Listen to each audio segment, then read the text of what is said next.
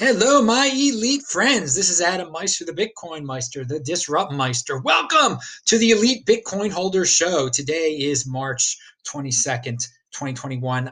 Actually, this show is was put on by Christian at Bitcoin Magazine. You've seen him on This Week in Bitcoin before. So I was a guest along with, I guess, 5 or 6 other guys on Bitcoin Magazine's show.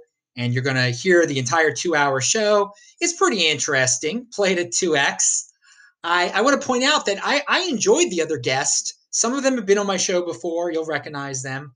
But all the ones that haven't been on my show before, I think I'm going to get them on my show. So this is how you use your head. Even when you're a guy like me and you're on a guest on your show, you're always thinking and you're encountering new people and you think, well, what can I do with this person? Is this person worthy of being on my show? And all of them were. So I bring you the best guest in the space. I think I can bring out the best in these guys once they're on my show.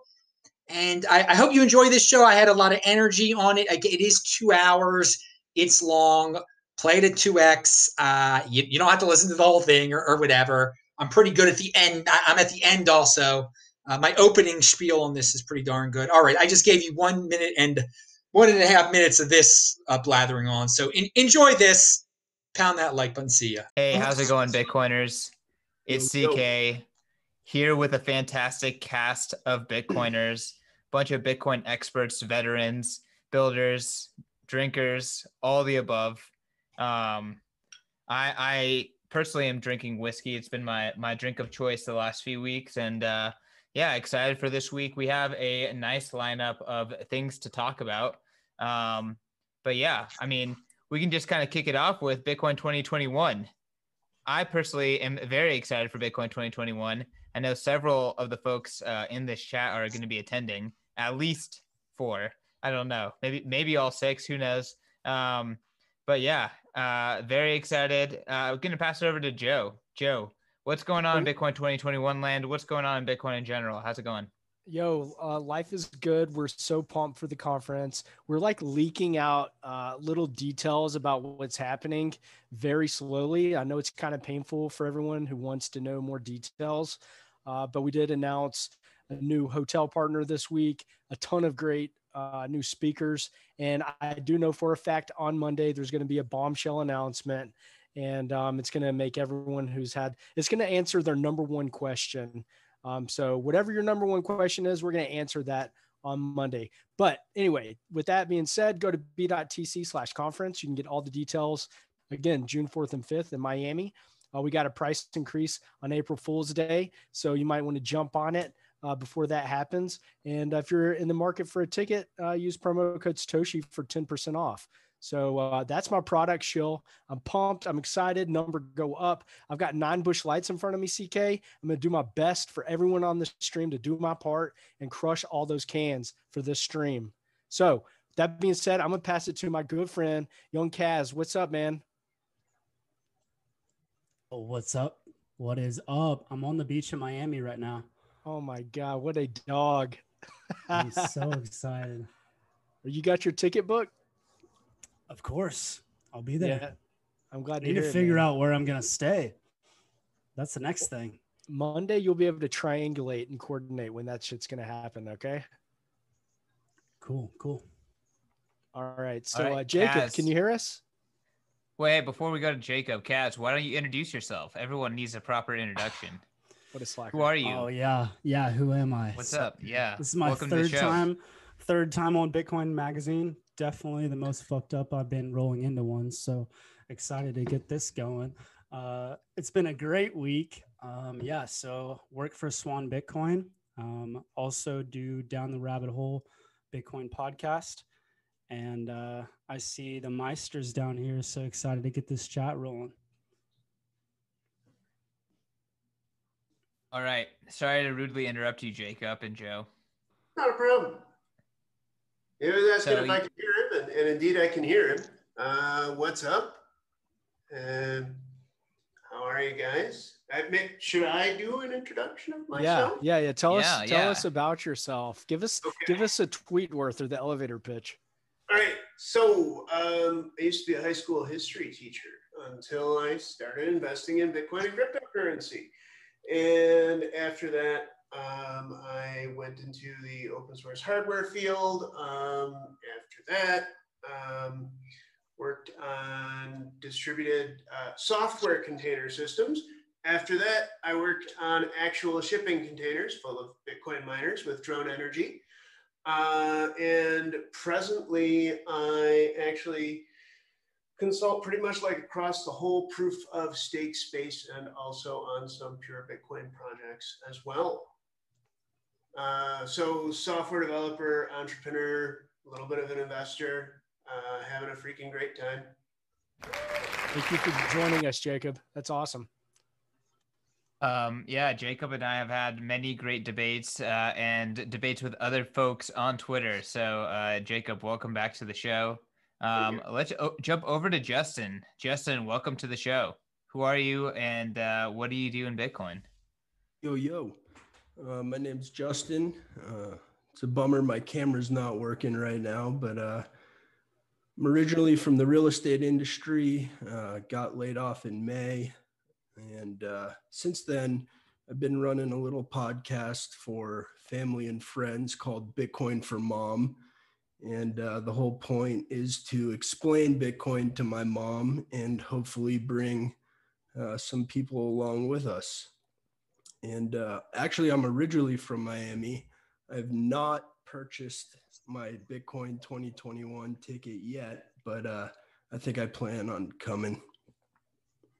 Justin, come on, man. You and your mom got to come to Bitcoin 2021. It's a no-brainer. But yeah, hey, the very, very first Bitcoin or crypto conference I ever went to, I met a man by the name of Adam Meister, and I've been listening to that guy's show for like 2 or 3 months at that point. So it was a pretty cool moment to meet Adam in person. Only person that was like even remotely relatable at the conference. It was definitely a shitcoin conference.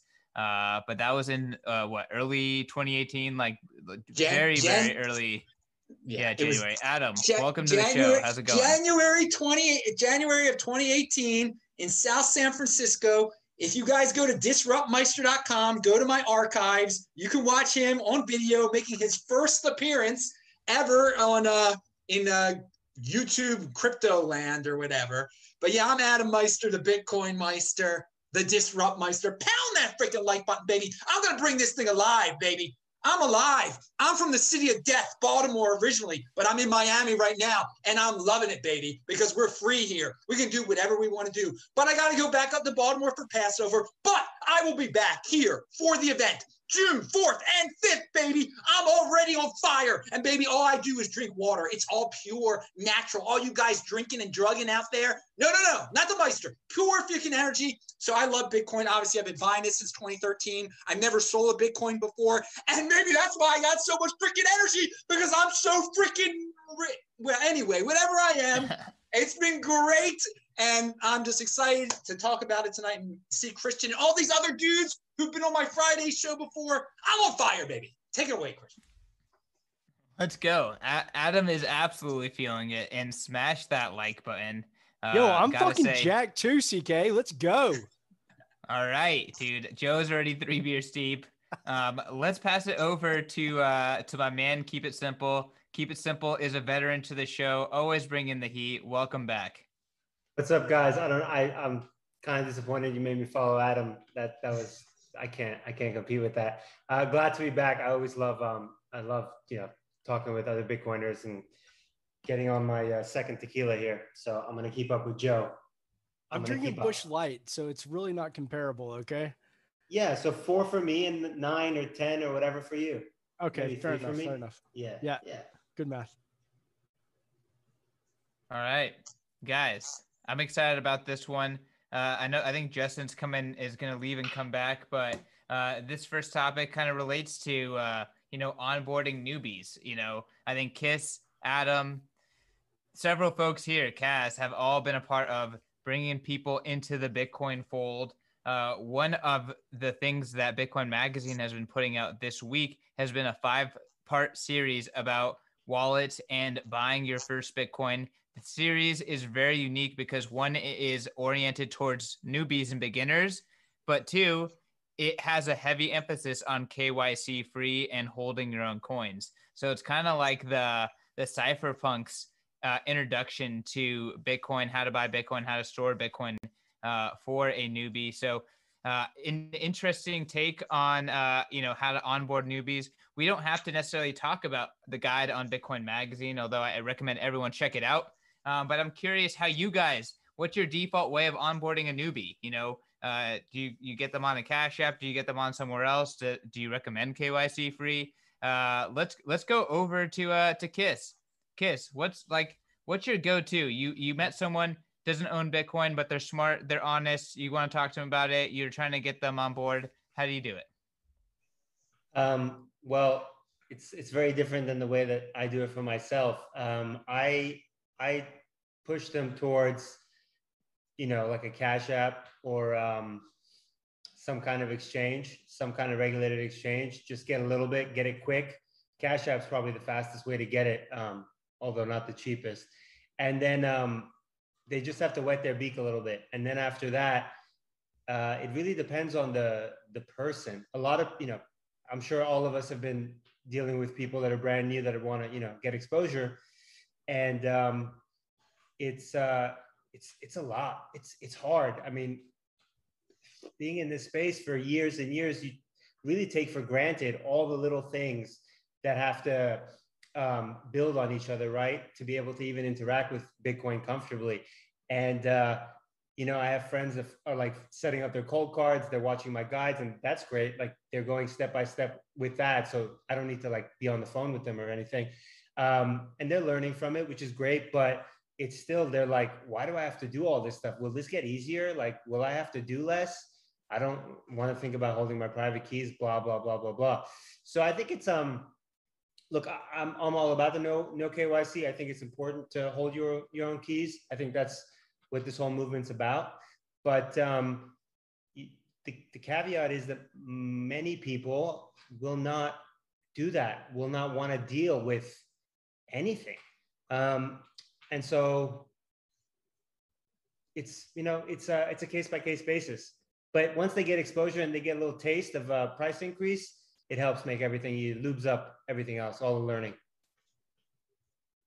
I have a question about the no KYC guide and about other people's techniques. So there's one wallet that I recommend. You mentioned the cold card, but it's not actually the one that I recommend, but the one that I recommend is made by them. It's the Opendime. Because what you end up with the Opendime is physical Bitcoin. You don't need to think about the private key. And if you maintain possession of the device, that's it. You have your coins. I'm curious, one, what the guide you guys published says about getting coins without KYC, because frankly, that's hard these days. And two, if anybody else is recommending Opendimes to new users, because I'm very, very consistent on that. I really trust that device. Wants to jump in? I'd be hesitant to recommend an Opendime for anyone new for a couple of reasons. One, if they lose the physical thing, they're screwed. Two, it requires a lot of responsibility. Three, if they lose the physical thing, they're fucked. So it's a lot. And I've given Opendimes as gifts, but the amount on them is negligible, and I assume the person's gonna lose them because they're not Bitcoiners, right? So they don't care. So I don't know. I wouldn't be comfortable doing that for anybody but like close family, because I would walk them through it and I would be on top of them. I don't know. What are your guys' opinions? It's been my best successes, actually, like for gifting it, because you tell them, do not lose it. Put it where you keep, cash, keep safe. This thing is cash. If you lose this thing, it's gone forever. People seem to have a harder time thinking about 24 or 12 words, a seed phrase as money than they do thinking about the little, condom wrapped Opendime as money. I don't think any of the ones I've given out have been lost. What if they break? Well, there have been, no, it's real. There have been reports of that on Bitcoin Talk, but I've used them for a while now. I've never had that experience. I think that if it happens at all, it happens very rarely. In fact, even the ones, like, I'm not certain that all of the reports on Bitcoin Talk of them breaking are actually accurate. You know, there's a lot of talk on Bitcoin Talk. And then in terms of backups, well, I mean, backups are security risks too. You write down your 12 or 24 words, and what happens when somebody sees your 12 or 24 words? You're fucked once again. So, I mean, I just tell people to treat it like cash. They do. And that simple, like, mental model works out. So the only reason I'd push back on the Open Dime is the fact that Rodolfo himself says that they're not for hodling. You kind of have to take chip rot into account as well. So, you know, there is a maximum threshold that you can, you know, reliably hold your Bitcoin in that before you actually have to move it. Versus, you know, if it's in a BIP, you know, was it BIP 182, a mnemonic passphrase, you know, 12 or 24 word passphrase, you know, at least if that's backed up, you don't really have to worry about chip rot or anything like that. But, you know, it's definitely the nuances. Personally, you know, I have them as like cool things, but I don't actually use Open Dimes for, you know, anything hodling related. But like onboarding a noob, CK, I mean, I think that's kind of the point of this. I think it's easy to wrap your head around something physical.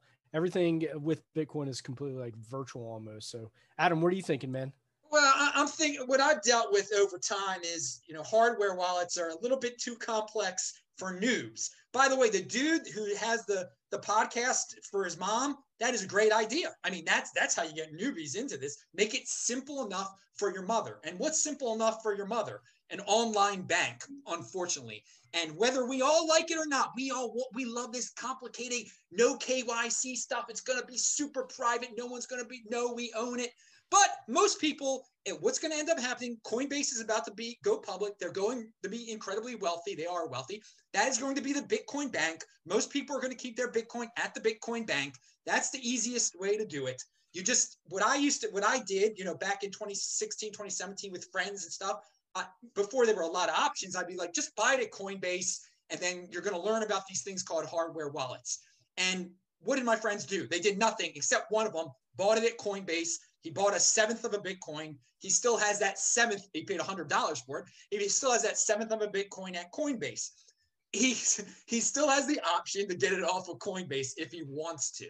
So he was onboarded. I mean, he's done great for himself. Since then, he's had 2 children, and he's got, what's he got now? Over $7,000 worth of Bitcoin at Coinbase that he paid $100 for. So I know we have this strict orthodoxy. You know, I would recommend getting a hardware wallet to a newbie, but I would explain it step by step. Just get it at some regulated exchange. You can't keep it on there, dude. But they're going to learn over time, if they don't get it off, that it is a Bitcoin bank, and they are used to banks. And that's not everybody that gets into this wants, you know, the personal responsibility of taking care of something that's worth a lot in there. They don't trust themselves. They would rather trust a company that is a public company, will be a public company. You know, they'll treat it just like Bank of America. How they treat Bank of America with their money, they'll treat Coinbase. But so, you know, in the perfect world, yes, a hardware wallet, that is what I would recommend. And but most people, it's too complex right now. They get freaked out by that 24-word seed. I mean, I've told my mother about the 24-word seed, and she's just like, oh my God, I don't understand what the heck you're even talking about, dude. So props to the guy that's trying to teach it to his mom. Will create a podcast that makes it easy for moms. That is a good first step there. So hey, I want to say one thing. Can you guys hear me? Justin, we can hear you. Let me say this real quick. I think that also for this wallet series, it's about your first wallet. So maybe phrasing wasn't like, how do you onboard a complete noob? It would be like, hey, you bought on an exchange. here's a good guide for you to first custody Bitcoin for yourself. So I just want to let everyone know that maybe he's out there listening. It isn't just like, how do you walk up to a stranger and get them to like first interact with Bitcoin, which I would say, Adam, like an online bank makes a lot more sense. My first experience was with Coinbase. I think Cash App is a great example, but when you first experience it, I think it's a neat series because it talks about, privacy is a best practice.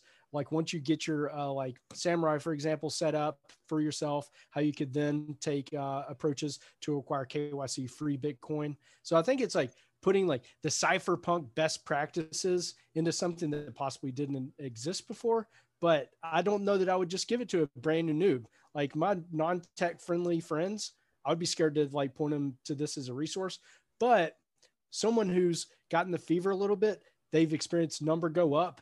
Now they're starting to read more and get the vibe. This would be something that I put in front of them. Like, hey, if you want to be a real Bitcoiner, this is what the cool kids are doing. You need to check this out. I was just going to add. Go for it, Justin. I want to hear from you and Kaz. Yeah. So I think like, first of all, it doesn't really matter what form you kind of get people into. Like whether it's an OpenDime, whether it's a Coinbase wallet, whether it's Cash App. I think in this sense, like the dollar cost average is so powerful because not only does it take the emotional, like trying to time the market aspect out of it, but as your wealth increases in Bitcoin terms, like your education and like that time it takes to really get a grasp of how Bitcoin works, like your knowledge of Bitcoin kind of grows organically with, how much you're holding, right? So if you hold $100 worth, you can have it in a hot wallet, play around with it. Once you get to $1,000 worth, maybe you want to take possession of your keys. When you get to $10,000 worth, like now, you got to put it in cold storage, and it kind of gives you the time to do that when you're dollar cost averaging. I like that a lot. So Justin, when you have your kind of first conversations with newbies, like how do you go from 0 to like, this is how you dollar cost average? Because that's something I do personally. Well, you gotta have somebody who's willing to jump into the space, right? Like if you're trying to convince somebody who's not interested, this conversation's kind of irrelevant. But if you have somebody who is now willing and able and interested in getting into Bitcoin, then you can start to have some of these conversations. All right. I think a big distinction is someone getting into Bitcoin and someone who just wants Bitcoin. Because most of the people that I'm interacting with in my, real life, like friends, family, they don't want to learn Bitcoin. They just want exposure. They want it to be safe and they want to forget about it until it's time for them to do something with it, right? There's no like, oh, I want to interact with Bitcoin or I really want to understand this. It's just like, oh, I want a position and that's it. Like, let me keep this super safe. I don't want to think about it. I don't want to worry about it. I don't want to touch it. I don't want to learn about it. I just want to acquire wealth. That's the majority of people that I deal with. Every single person on this is the fringe person, not the normal regular person. So we have to remember who we're talking to, right? Like I don't talk about KYC or privacy to most people because it's already too much, and I'm like the extreme. Look at me, I'm wearing a fucking mask. I'm a crazy person, right? But like you got to know your audience. I mean, but so Adam, but after that, Kaz, okay. I mean, if we're talking about easiest hardware wallet or easiest physical wallet, I mean I know the Ballet wallet is controversial, but it's easy. It's easy, and I got the advanced version. A relative of mine has. So I mean, and he was able to figure it out and everything. So I mean, we're talking about a couple different subjects here, but like easiest physical wallet. That one's pretty darn easy. Okay. So I'm gonna jump in here. Please do. So we're going to go all the way back to the Open Dime, because I'm stress testing an Open Dime right now as we're speaking. It's not going to break. I truly think it might be one of the easiest ways to give people Bitcoin. Like, do I think it's the best way for anybody to store large amounts of Bitcoin for a long period of time? No, absolutely not. But do you have to worry and manage your private key? No, you don't. You literally just have to say, protect this. So I can't remember, like pretty much we went around the whole room. I can't remember who said it. Somebody just said that, like, you just tell people, hey, just protect this. It's pretty easy. You don't have to give them a fortune. But that's a good introduction to Bitcoin. Going back to KYC, most people don't understand Bitcoin, so they're not going to understand why you should buy KYC Bitcoin. If they don't understand the history of money and like 6102, they're not going to understand like KYC. So I think just introducing people just to the concept of like, taking control of their life and their finances and buying Bitcoin, that's way more important than like doing everything perfect, like from day one. So that's where I'll go. Wow. I didn't expect to spend so much time on this subject, but I feel like it's for sure important. And it's something like we all are interacting with a lot right now, because there's a lot of outside interest about Bitcoin. This is when people who don't know anything are kind of jumping in. There's no easy answer, bro. Yeah, that's the problem. I mean everyone has one way. It's one way. I mean, I recommend people like software wallets like Samurai and Blue Wallet like 99% of the time. But like, there's some people like I would give an Open Dime to. Like, it totally just depends on like the person and like, how comfortable they are with technology and different things of what I would recommend them to. And it depends on, how they think about stuff. If they're the type of person who's more comfortable with a physical object, you give them the Open Dime, and you help them fill it or whatever. And if they're the type of person, is going to need a backup, like you said, you always use a software wallet. I'm a huge fan of that physicalization aspect of the Open Dime. And when it comes to getting people like involved, I do want to say, I mean, I gave out my first Open Dimes, like, I don't know, 3 years ago, I guess. They were trivial sums of money then. And no losses. I checked in with everybody a couple weeks ago. So I'm very, very satisfied with that product. Cool. So last question on this subject, and then we'll move on. But how important is holding your own keys? Like, let's just call it in the first 6 months of buying Bitcoin. Does it matter at all? Let's go to Adam, because Adam kind of had the counterexample. In the first 6 months? No, it's not. As long as you got as long as you're not a no coiner screaming and complaining anymore, that's a great first step to get to stop being a person who's wondering and asking these questions and making up these excuses. As long as they've purchased Bitcoin, they're great for the first 6 months, but yet they really should start exploring getting it off that freaking exchange at least after 6 months. But they're in a much better, compare them to the no coiners. They're in such a much better position for the future of their lives than no coiners who keep on making up all these excuses. Why? Is there going to be quantum computing? I'd rather have it on Coinbase than be worrying about quantum computing. You raise a really, really good point. Although I do just want to say I have serious concerns about that Ballet wallet. Because the keys are pre-generated. Like, give me an Open Dime any day, because you generate your own key. But you're completely right, Adam. It's all about getting them off of zero, getting them into the experience, and getting them thinking about what money is. People ask me about Bitcoin these days, and I say, well, you ever thought about like what is money exactly? And that really gets quite a thing going. All right. How important is to go off the exchange in, let's just call it a reasonable amount of time? Justin. So the way I see Bitcoin is kind of like a race to the finish line. And all the time it takes to get there is your accumulation phase. And, as long as you're increasing your odds of making it to the finish line with like the most amount of Bitcoin in your hands, like that should be the goal.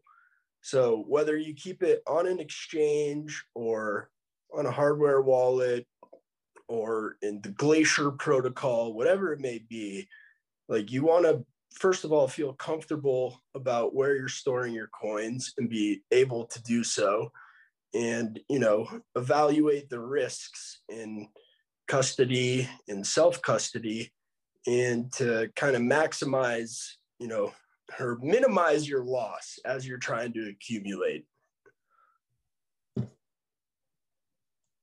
Yeah, I think that that's fair. It's like sometimes people are like, I need to protect this from a hacker or a robber, but the reality is they're making their funds very susceptible for a fuck up on the from themselves. And the reality is you just got to do whatever it takes to like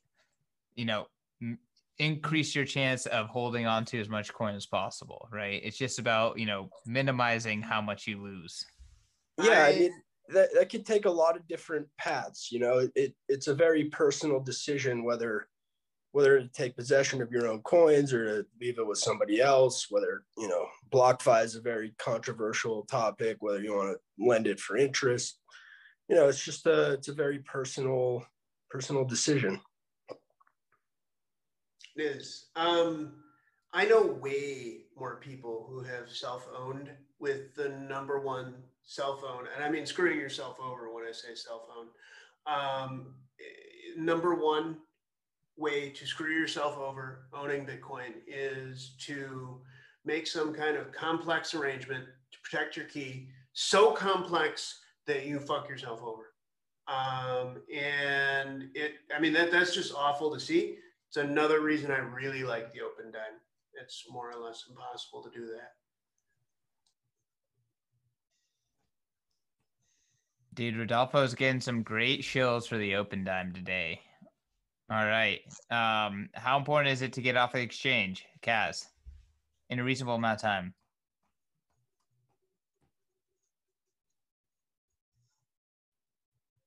Sorry.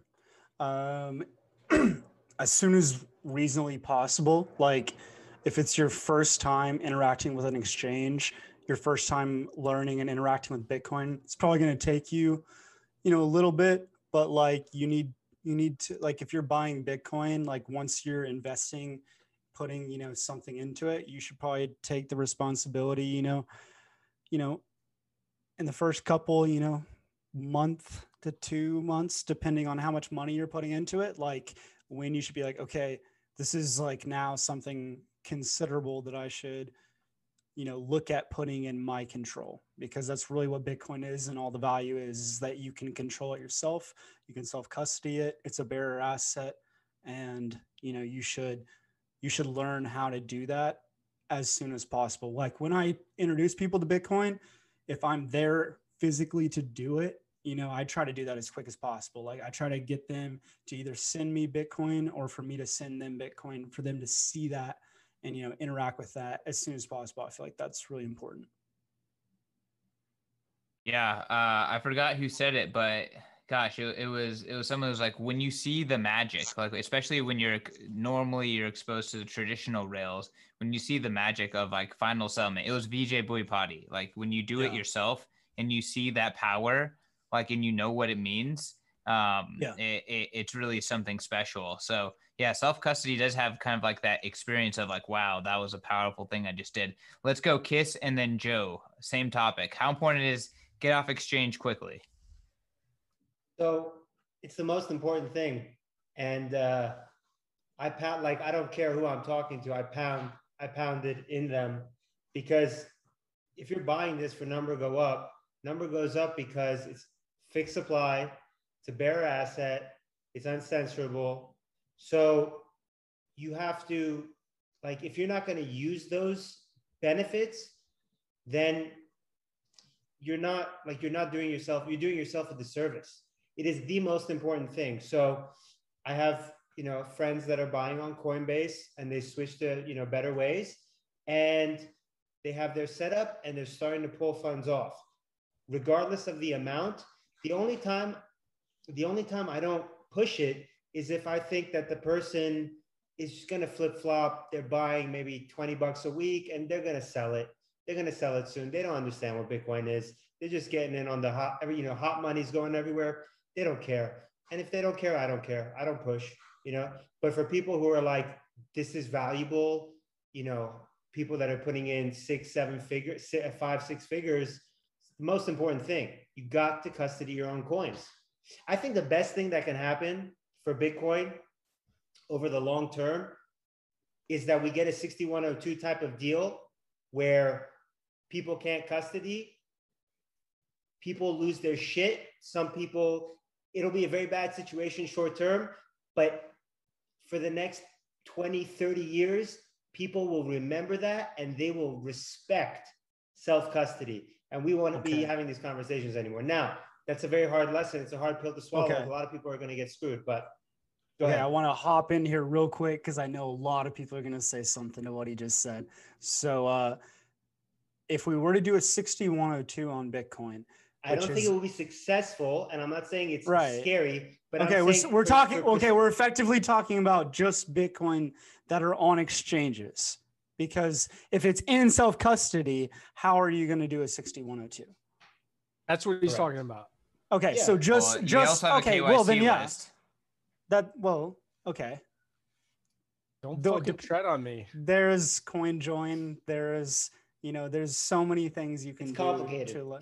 There's boat accidents. I'm just saying, just let's just compare. Hold on, the physical aspect of like taking gold from people to the aspect of taking a digital piece of information from somebody. Like, how are we going to do that? How's anybody going to do that? That's not the point. Even pass stimulus checks. That's not the point. We can't even get fucking stimulus checks into people's bank accounts. It's not the fucking. That's not even the point I'm making. Yeah, I'm not making that. That's not my point. The point is, it's a hit on the perception. People will be scared. It will scare people off. It's not fundamentally a viable attack on Bitcoin, but it is on the infrastructure and the perception and the image that's being built. Yeah. It's going to terrify a lot of people. It's extreme, but I think it will, there won't be these conversations anymore. People will understand why Bitcoin's valuable, and when they can acquire any, they will self-custody it because they know, they remember what happened. I'm sure it'll get turned over. If it happened in America, which I don't think it can anymore, but if it did, it would last maybe a year, maybe less. Who knows? I mean, to be honest, I don't even know if it's going to be a real, we don't need a 6102 for people to get it. As soon as Bitcoin is real money to most people and there's a real exchange hack, it's going to really fucking matter to most people. So I don't think it's going to take that much. That exchange hack was not. And it matters to everyone who cared about Bitcoin back then, right? Yeah, but I'm just saying the whole reason that we are preaching self-custody right now on this podcast is because of Mt. Gox. That's the lesson learned. Okay. Justin, then Joe. I have to stand up for the lineup. Justin, then Joe. Let's go. Thanks.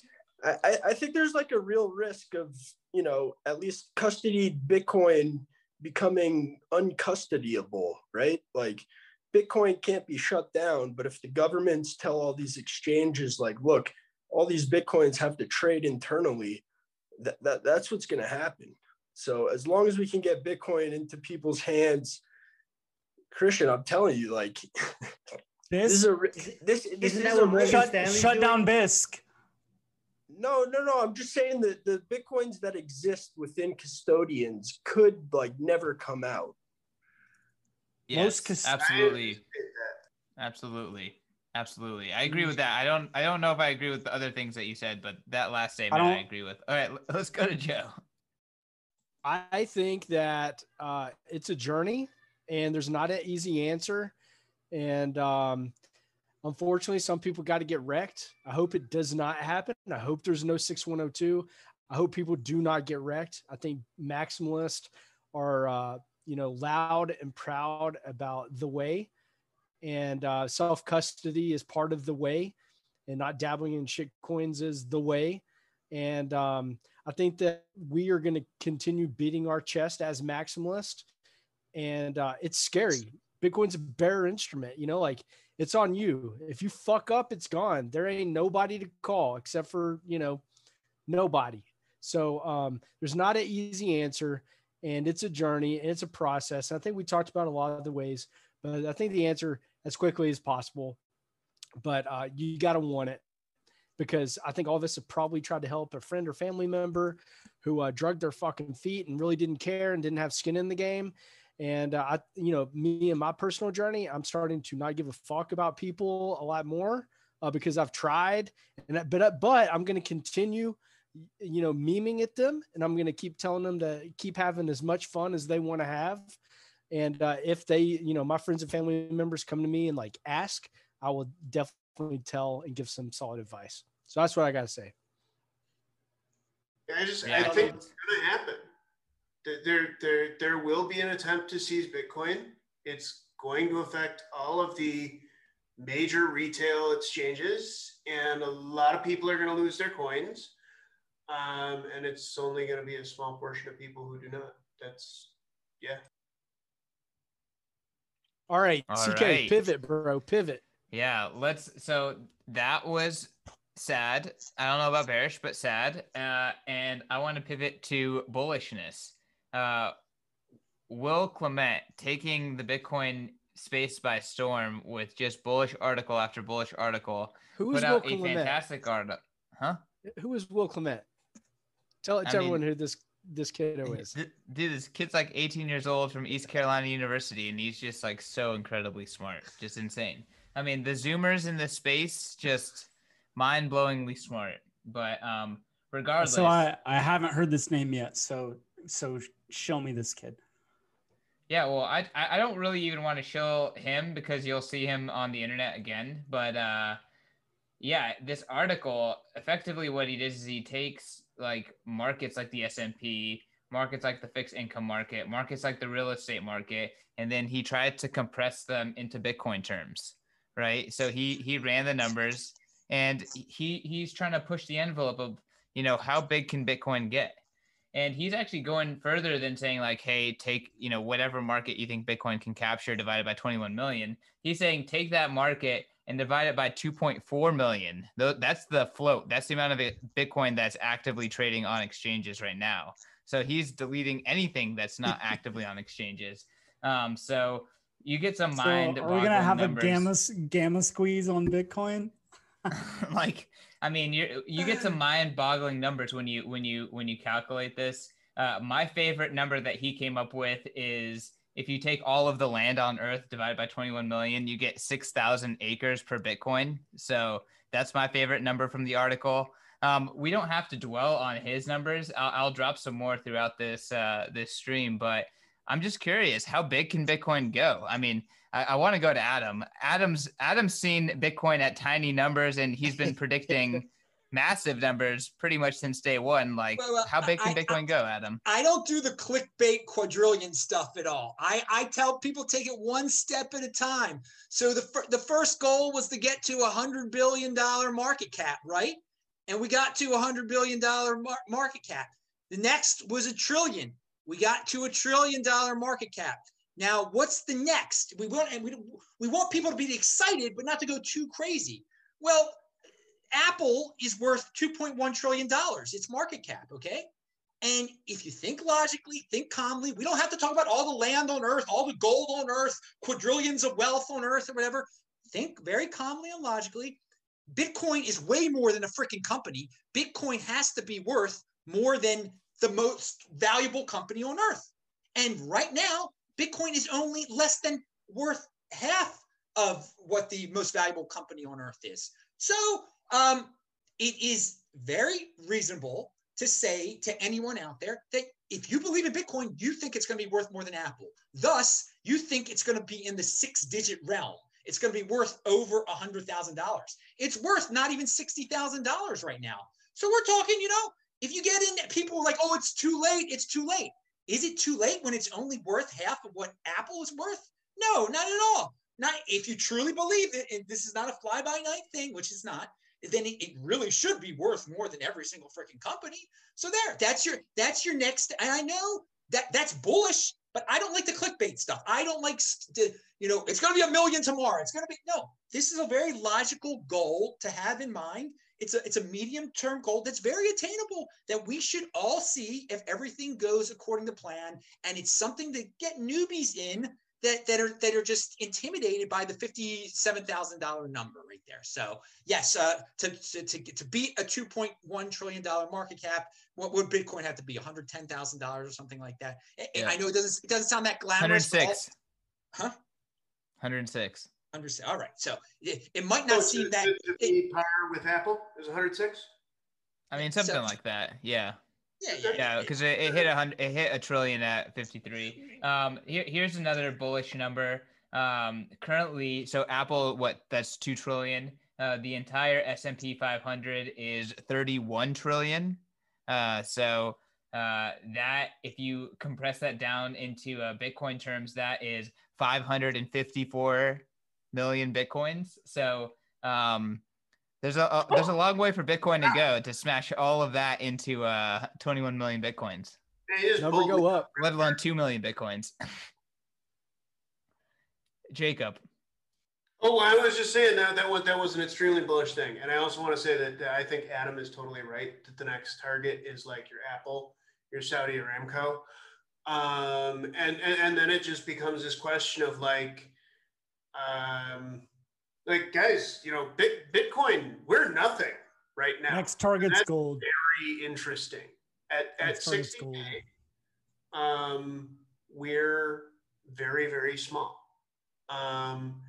If we're measuring against USD or we're measuring against Chinese yuan, or we're measuring against even like, the real estate markets, things like that.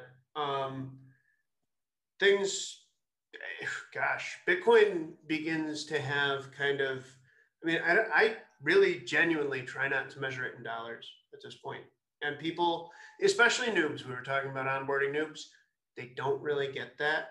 But I feel like with Bitcoin, because I can transmit it anywhere on the planet to anybody of my choice, I don't have to ask permission. I just do it. It's a very, very different thing than holding dollars. And I think that compared to any other asset, it's going to hold its value better. Bullish. Okay, how high can we go? I feel like Kaz wants to talk. Kaz, there's some insane numbers here. I want to draw the attention to asset-com. If you want to see Bitcoin compared to other equities, other stocks, they even have a Bitcoin flippening page. Highly recommend asset-com. Great website. It's like CoinMarketCap minus the shit coins. It's, unless you consider, equities to be shit coins, but then there's a lot of, shit coin equities there. But yeah, it's just comparing Bitcoins to equities, and it's pretty awesome. A pretty awesome website. Yeah, I love the website. Had to crack a beer for this one. So how high can Bitcoin go is the question. I think there are multiple answers to that question. If I'm going to price it in today's terms, I would say over the next decade, Bitcoin, so there's about $400 trillion worth of global wealth between everything, between all store value markets, between derivatives, between, broad money supply, between pretty much every asset in the entire world is around 400. It's increasing, but, just over $400 trillion of wealth. I think Bitcoin is now $1 trillion in market cap, that it could go to, easily a quarter of that to 50% of that over the next decade.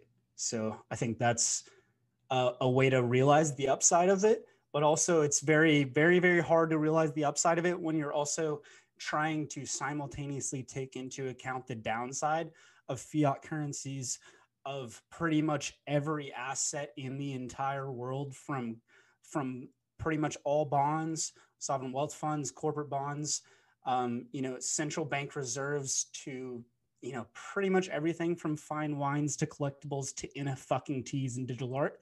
Bitcoin's going to eat all of that over the next decade. So like, I don't even know how to grasp what the number's going to actually look like in dollar terms, if the dollar is even, still competing at that point. I like your point. It's hard to calculate because everything else is everything else is hard to measure, right? Isn't that like one of the biggest problems here is that is the fact that there's no proper like way to calculate economic, make economic calculations with fiat money. Like it's so manipulated that we're seeing distortions in supply chains. We're seeing distortions in asset allocation. So hopefully Bitcoin fixes this. And as Bitcoin goes to the heights that we think it will, it helps with that kind of asset allocation and the clarity of like, what is something actually worth? But until then, it's going to be a wild journey in dollar terms, in clown bucks, in all of these things that we are kind of dealing with today. Justin, how high can Bitcoin go? Well, my thesis is that Bitcoin's worth everything or Bitcoin's worth nothing. And now that Bitcoin's reached $1 trillion market cap, I don't think it's going to be worth nothing. Pretty simple, pretty clean. Everything or nothing. I've said that right before. There. That's perfect. That's awesome. Wait, I got something to add, Christian.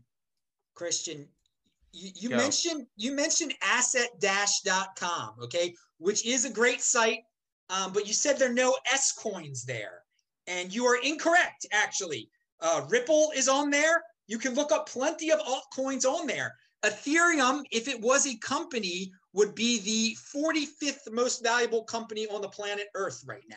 So they rank quite a few. Now, I don't know if people consider that an S coin, but Ripple is definitely an S coin. Okay, so that is listed on there as well. It's an entertaining site, asset-dash.com.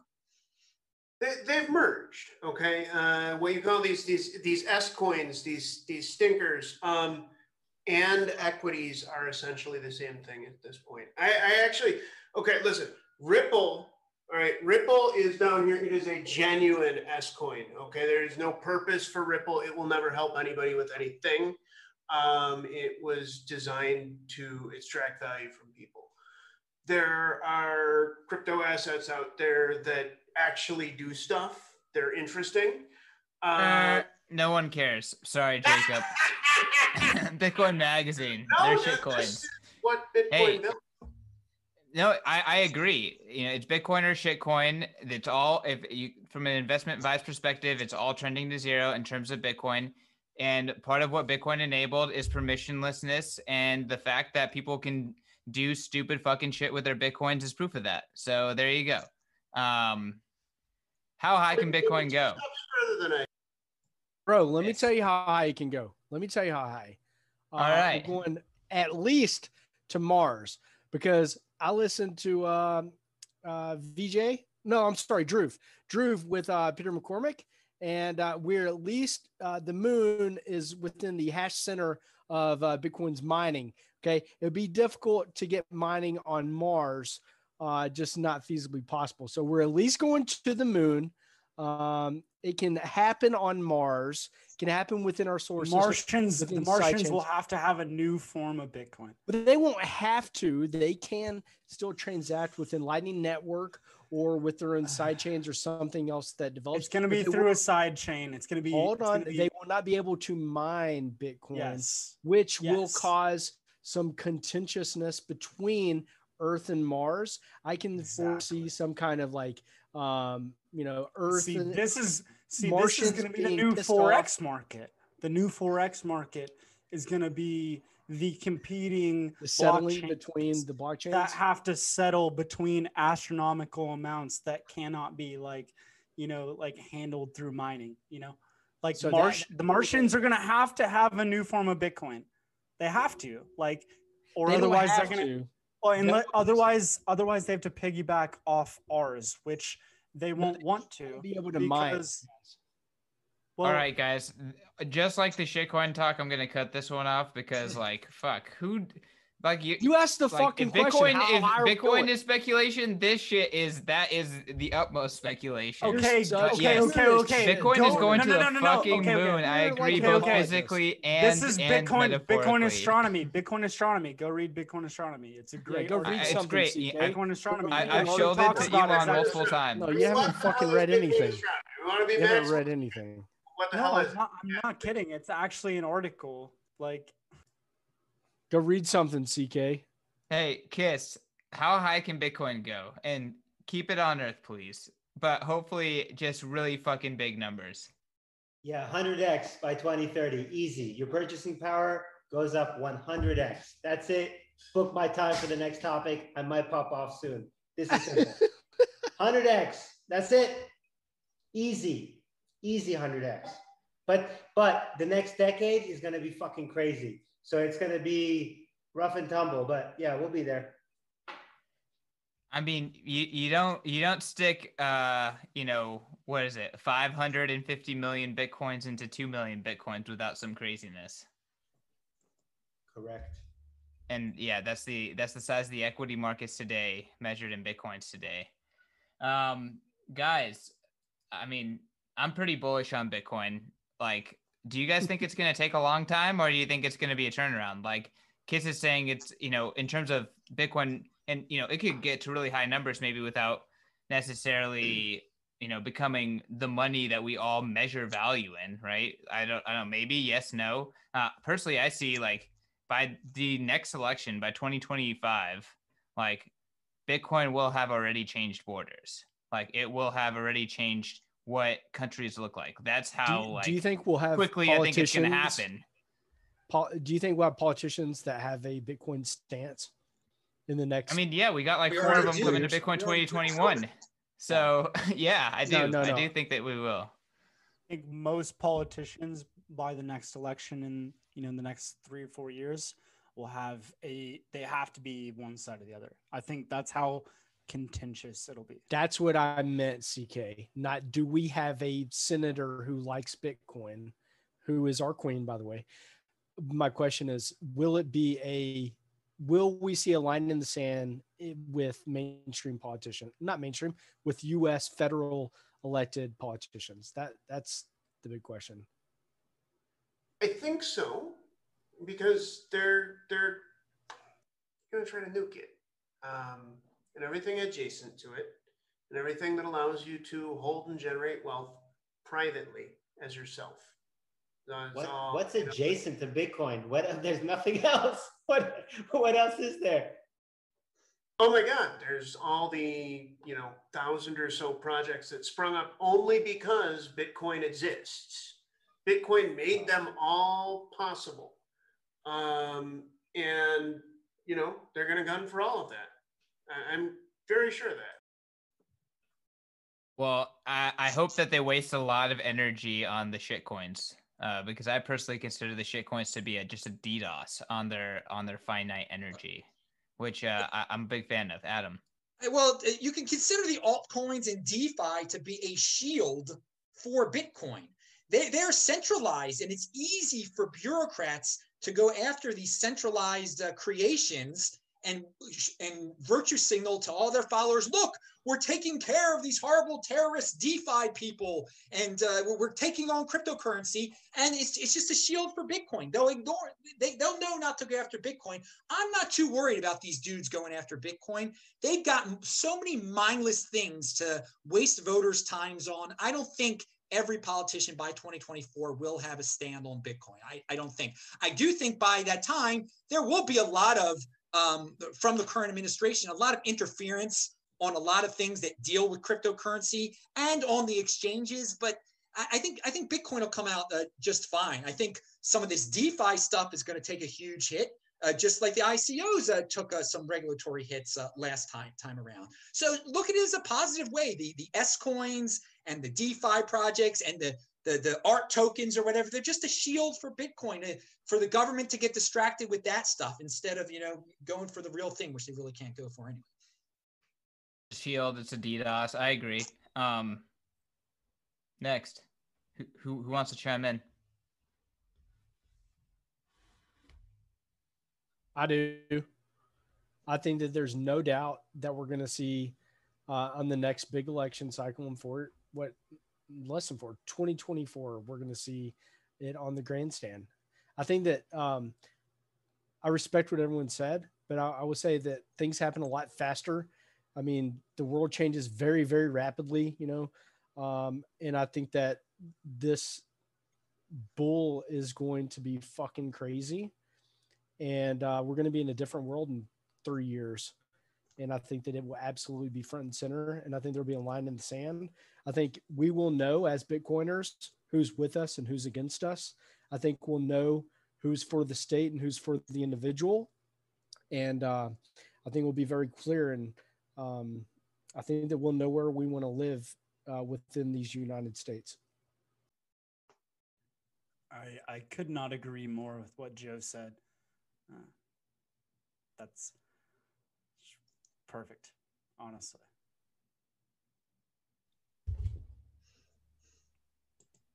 Want to talk about politics more? Should we move on? I don't know.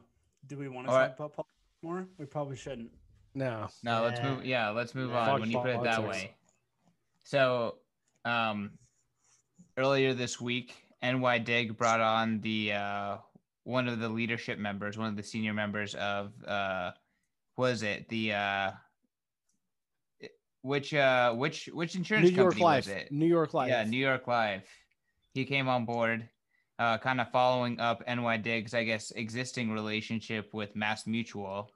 For those who don't know, NYDIG is the hottest institutional Bitcoin maximalist, Bitcoin forward custodian onboarding presence out there. And the fact that, leadership from NY Life, insurance companies like Mass Mutual, actually buying and holding Bitcoin, these are pretty big moves. Our boy Dylan at Bitcoin Magazine broke down kind of why it makes sense, why insurance companies have really long-term liabilities, and in a world with 0% interest rates and kind of crazy valuations across equities, that something like Bitcoin makes sense. But it is really interesting to see large institutions like New York Life, like Mass Mutual, like insurance companies in general, which have a lot of cash on the sidelines, looking at this baby asset, right? It's just crossed a trillion. It just got, close to FANG territory. So, Kiss, you were pretty short on the last one. I'm hoping that you have a few more things to say about this topic. Insurance companies, institutionalization. What are your opinions here? Well, I guess it's good long term, but the Morgan Stanley, that Morgan Stanley news that just came out a couple of days ago, right? The first U.S. bank to offer its institutional investors access to Bitcoin, and people are making it out like it's some big deal. But if you look at the stipulations, it's so onerous and so small. It's almost like it's like a PR stunt. I mean, it looks like to me that they're just more terrified than anything else, because they're like, we like Bitcoin, but only a little bit. No, don't get too crazy. You have to have a lot of money first. You got to hold it here only a little bit. So what is that? I mean, I don't know. I don't know if this is just a hot thing, hot money everywhere, $69 million NFT. You know what I mean? Maybe for a lot of these people, Bitcoin is the same thing. Now for an 100-year-old insurance company, I mean, they're obviously very, very smart people. So they probably get it. But I think a lot of it is probably just press and hype. And, we get a nice 50-60% drawdown. I think a lot of them are going to be going, probably just dumping their positions. Maybe not the insurance companies, but just a lot of this PR porn. That's it. Well, hey, it is bullish. I think great points, Kiss. At the same time, it is bullish that, in 2017, Bitcoin was a bad word and everyone wanted just enterprise blockchain. And now, Bitcoin's the hype word. So I think that's bullish. That's for sure. Adam, what's your take on insurance bigwigs jumping into Bitcoin? You front run the shit out of them. I think insurance companies getting into it's just another step toward another corporate entity being cool with it. And I think it's a positive. It's to be expected. Eventually, all types of corporate entities will dabble into it. They want to make money. They want to be rich. I mean, there are a lot of people that talk about how Bitcoin will destroy the banks. I think it will enhance the banks. They'll all become Bitcoin banks or cryptocurrency banks. So it's all expected. The real big institutional news still to this very day was when Michael Saylor and MicroStrategy made the announcement in whenever it was, August or September, that they had bought it for their treasury. That ended the period of time when we were still in the early part of Bitcoin, or the super early. We're still pretty early, but things changed that day. And I mean, and you've seen the price react. It was around $10,000 then. Well, what's happened since then? So that was the big one right there. So that started a chain reaction. So all sorts of institutions are going to get into it now. It's only a matter of time. I'm just sitting back and relaxing and enjoying the institutions getting in. And I remind all the people out there, if you're an individual, a retail investor, whatever you want to call yourself, don't be angry in 2024 and cursing Wells Fargo for being so rich because they bought Bitcoin. You could have got in before them. So right now, insurance companies are buying it. There's certain types of companies that aren't buying it yet. You could still beat these multi-billion-dollar companies into buying Bitcoin, okay? Or you could be a bitter no-coiner in 2024 complaining about how every single type of institution on this planet beat you to it. Because it's a matter of time before every institution gets into it. So think of it that way. That's my positive take. I think it's big news. I mean, it's pretty much an admission from these big institutions that there's no better place to put their money. So, I mean, insurance companies are very thorough. They're very well thought out. They know the bond market is dead. They probably see equities as overpriced, and they're looking at Bitcoin as, not necessarily a safety valve, but somewhere to put a substantial amount of money that has potential of growing. Growth of value. And yeah, I mean, here's something, and I don't mean to change the subject, but newbies, when they look at Bitcoin, they think 60,000. That's so expensive compared to 20,000, compared to 10,000, which I could have bought it at. Like, Bitcoin is expensive. But what I think these institutions get, what we get, is that Bitcoin, its TAM is massive, right? Its TAM is in the trillions, and we've just scratched 1 trillion. We've just scratched 1. So I think these institutions at least get that. They at least get that. Jacob. Did you say trillions? I mean, I'm really quite sure that unless there are a couple of key risks that I see, but no, we go past trillions. It's into the quadrillions. The reason it is because we keep printing dollars. We keep debasing all of the fiat currencies. Nobody's going to launch a plain old gold-backed currency. We're going to keep screwing those over, and that's why I try not to price my Bitcoin in dollars. I just sit on it. That's it. All I know is that insurance companies are one of the most risk-averse institutions on the face of the fucking earth. And the fact that you've got ex-CEOs coming on board with NYDIG is an incredibly bullish signal. I mean, this is how the government works. You work at the state and then you go consult elsewhere and you bring your fucking shit policy on board to the state. This is going to bring Bitcoin to this signals that the Overton window says it's okay for insurance companies to accumulate Bitcoin on their balance sheet. So like the author said, like Dylan said, I'm incredibly bullish on this. And I think it's fucking awesome. I don't know if anyone else would care to disagree. I'd love to hop in here. I'm not going to disagree at all.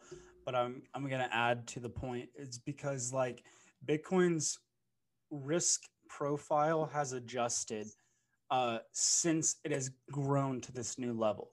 Like, so actually by just default number go up, Bitcoin reaching $1 trillion in market cap is now accessible to a whole new level of an investor class that can bring in so much more money than just the normal retail investor that has been propping this up for 12 years. So like, if you have not bought Bitcoin up until now, you know, you've had 12 years to front run institutions. So now, yes, like this week, Morgan Stanley comes out. They're going to offer Bitcoin only to people that own, I think it's 2 million within, within their company. Like that sucks, but like there are so many other ways for you to buy Bitcoin, and you need to just do it. Like that's it. It's a bargain still. At 60K is really cheap to where this is going when you compare it to, look, take Bitcoin, compare it to... It's cheap no matter what the price is. It's always cheap compared to fiat currency. Yes. You have a fork in the road. Do you want to have blood money that's based on terrorism, that funds pretty much everything, and you're going to lose everything you store 20% a year on top of what you pay in taxes? Yes. Or do you just want to have a sound form of money that you control? And that's it. Fuck the state. Okay? Like, what the fuck? You, like, okay? It's like, what? It's communism or it's individualism. Your choice. It's that simple. Like, there's no way, for us to keep going down this fiat money path. It's going to lead to more centralization and less individual liberty. So fuck that. They already want to raise fucking taxes after they just printed so much money. Are you fucking kidding me? They need to get it back. How is nobody having a problem with this? No. We're just getting our stimmy. Okay. Finally.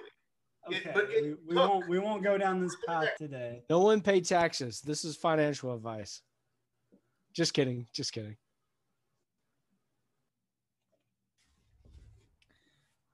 They did kick back the tax deadline by a month in the U.S. So, huddle on, comrades. One more month to hold before you pay them taxes. If it means anything, the last 2 years have been the first few years in my memory that they've ever pushed back the tax deadlines. And there is a stat line in the Weimar Republic. By the time it all fell apart, the government only ran 4% on taxes. So the less taxes mean for the government, the closer we are to the end. All I'm saying is I strongly recommend that everybody pay their taxes in full. It's very, very important. I agree. I was just kind of buzzing talking. Well, but fuck the state. Fuck the state. Fuck the state. Exactly. Fuck all that. Fuck central bankers. Let it be known on this chat that I said fuck central bankers and fuck the IRS, but pay your taxes. Because they'll kill you if you don't. They will kill you. They have guns. But anyways. Comply with all the rules. Very important to comply. A story that I find very, very interesting is the story of BitMEX. BitMEX.com is still in operation. The CFTC launched an attack on them last fall, and the way that they reacted was unlike how any other, let's call it, financial institution under attack from the U.S. has acted. They never stopped withdrawals, and that's because all of their money on the system, all their value, was BTC, and it was controlled by Bitcoin multisig. So there was initially when the when the legal actions began. I think Sam Reed is the CTO living in Boston. He was taken into custody. The rest of the executives at BitMEX were out of custody. and out of the US. But of course, the exchange continued operating, which is the key here, is that unlike every other kind of exchange that's used USD rails, they couldn't just like, bam, your account is frozen, right? So now we are seeing the BitMEX co-founders kind of now going into custody, now, flying to the US and, allowing themselves to kind of enter into agreements with the US. But what I find is really interesting about this story is that because of Bitcoin, their business was never interrupted. Because of Bitcoin, they were able to kind of surrender on their own terms, versus without Bitcoin, like Arthur Hayes, all of these people would be on their knees, right? They'd be on the run, and it'd be a completely different situation where BitMEX is right now. And I just see this trend of like, in the future, companies are going to have more bargaining power with the state.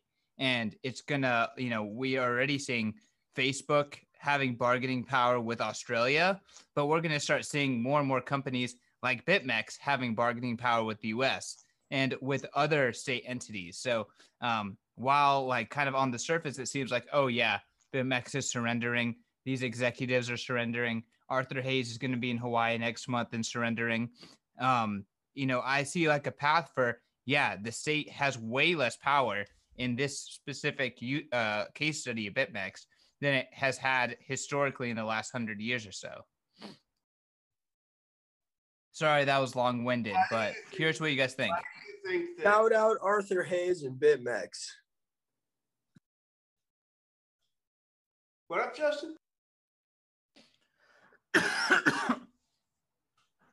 Just said, shout out Arthur Hayes and BitMEX. I think they've handled the situation so well.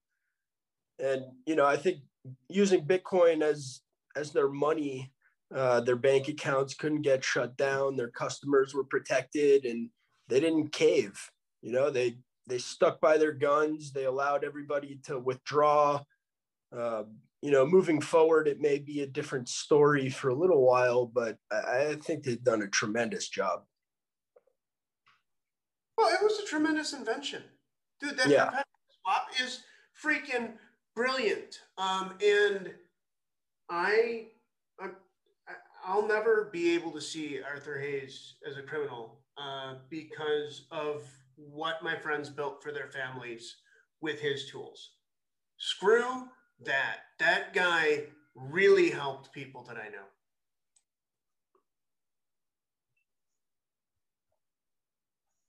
But to your point, hop in there and say the same thing about Russ Ulbricht.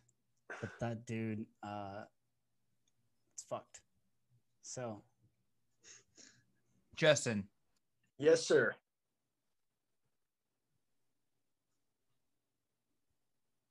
What were you gonna say?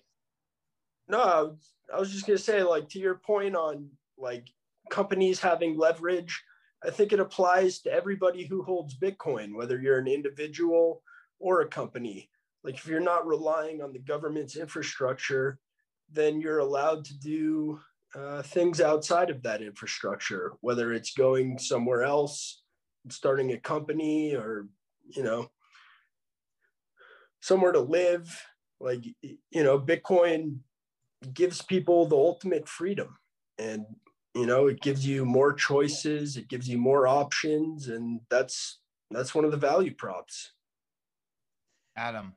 The bigger story for me, and the continuing story, is how the United States government and the state of New York think they have jurisdiction over the entire financial world. And that's not why we created this country. It's sad that that the United States and the state of New York feel they're in charge of this financial empire, and they just can't let entrepreneurs on the other side of the freaking world do their thing.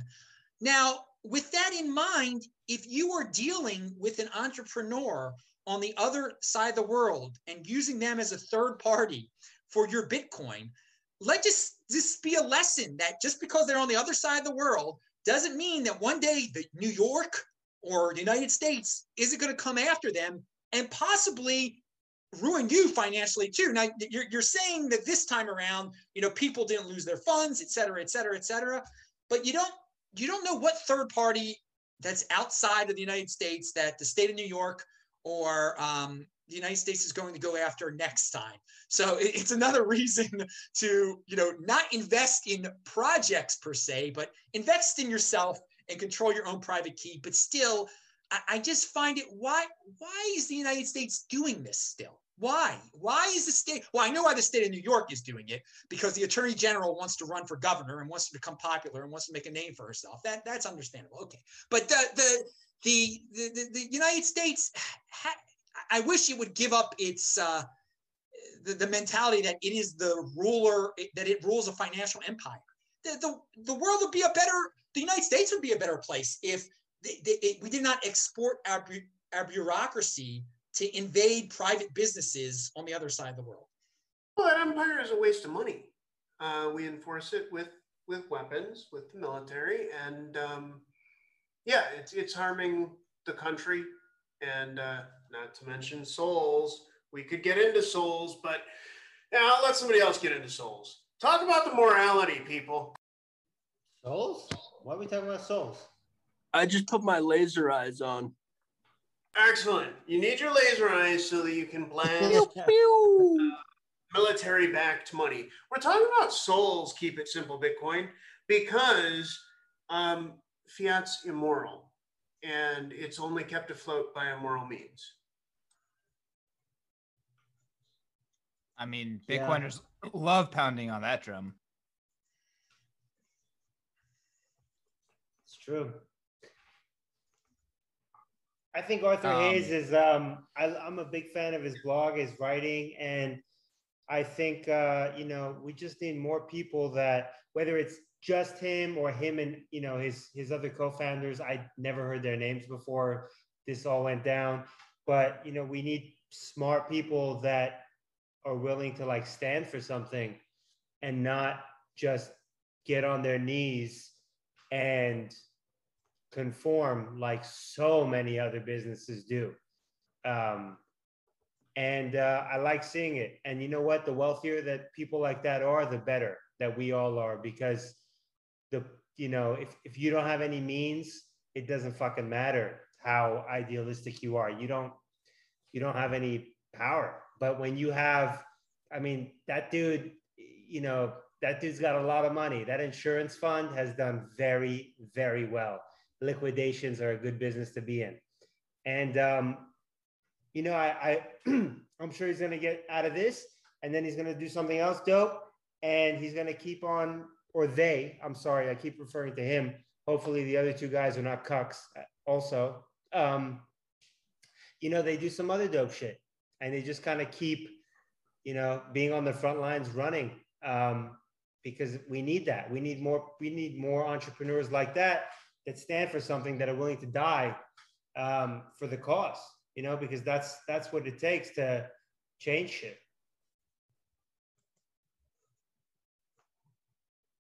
I feel like Bitcoin is grooming that en masse. Am I wrong? Like all these young people that are interacting with. Let's talk about how much Coinbase institutional custody. It's bigger than their retail, right?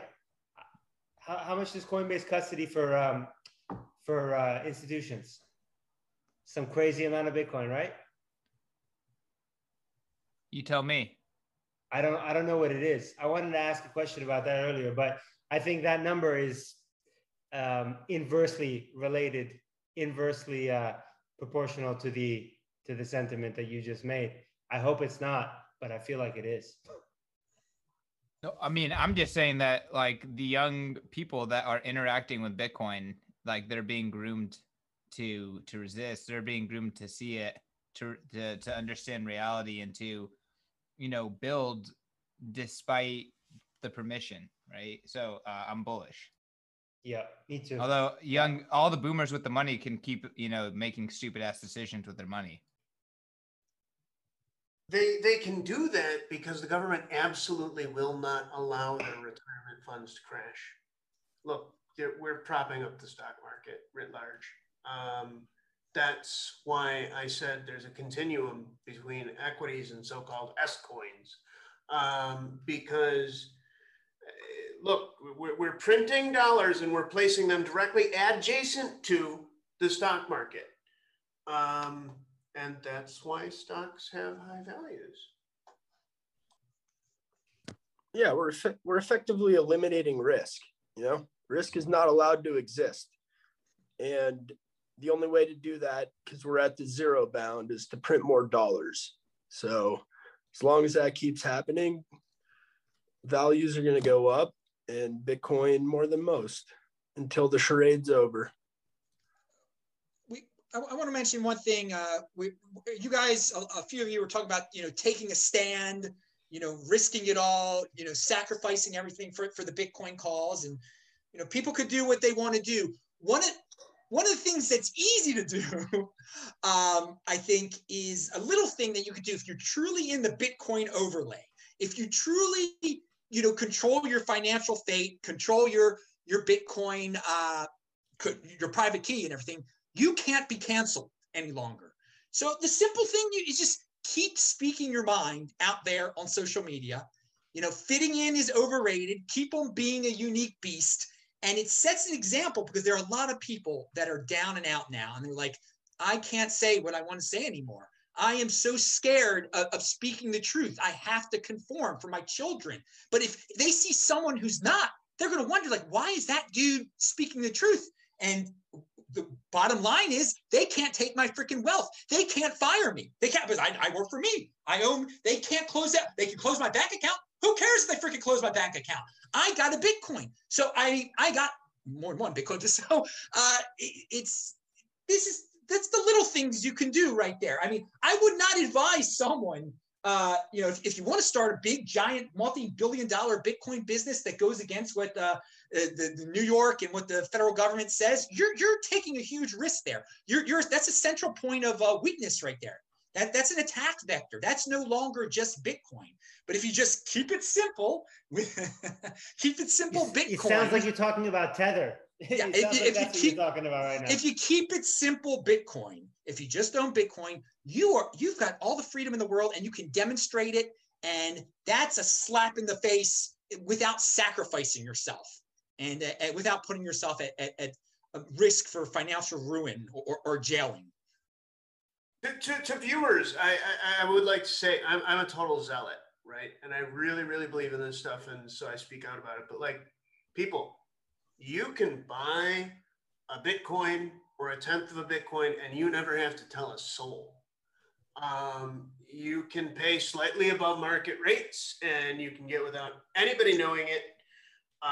You can buy a so-called S coin, turn it into Bitcoin, and ensure that nobody has any clue that you have it, and just sit on it. And that's fine. That's perfectly acceptable. You do not have to be a zealot. You could read our guide on how to acquire and hold your Bitcoin KYC free and custody, with self-custody, with wallets that you can download for free. So go check that out on Bitcoin Magazine. Our man Econo Alchemist doing some good work out there. So I mean, I personally think that, okay, like, yeah, one person with Bitcoin can get attacked. The government can attack Bitcoiners, right? But the Bitcoin revolution is kind of about the government not being able to scale to enforce everyone having Bitcoin, to enforce and stop people from leveraging Bitcoin as a tool, because Bitcoin itself is permissionless.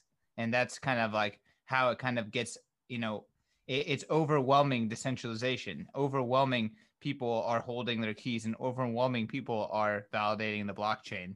And that is just unstoppable. Like, that's kind of how I see all of this shaking out. Like, do you guys like, is that decentralization, people holding their keys, people validating the chain, even if it is a small percentage, even if there's a lot of coins inside of Coinbase, is that like going to happen no matter what? Is that need continued education? Like, what does it take for that, like, kind of like Bitcoin unstoppable dream to actually play out? Kaz.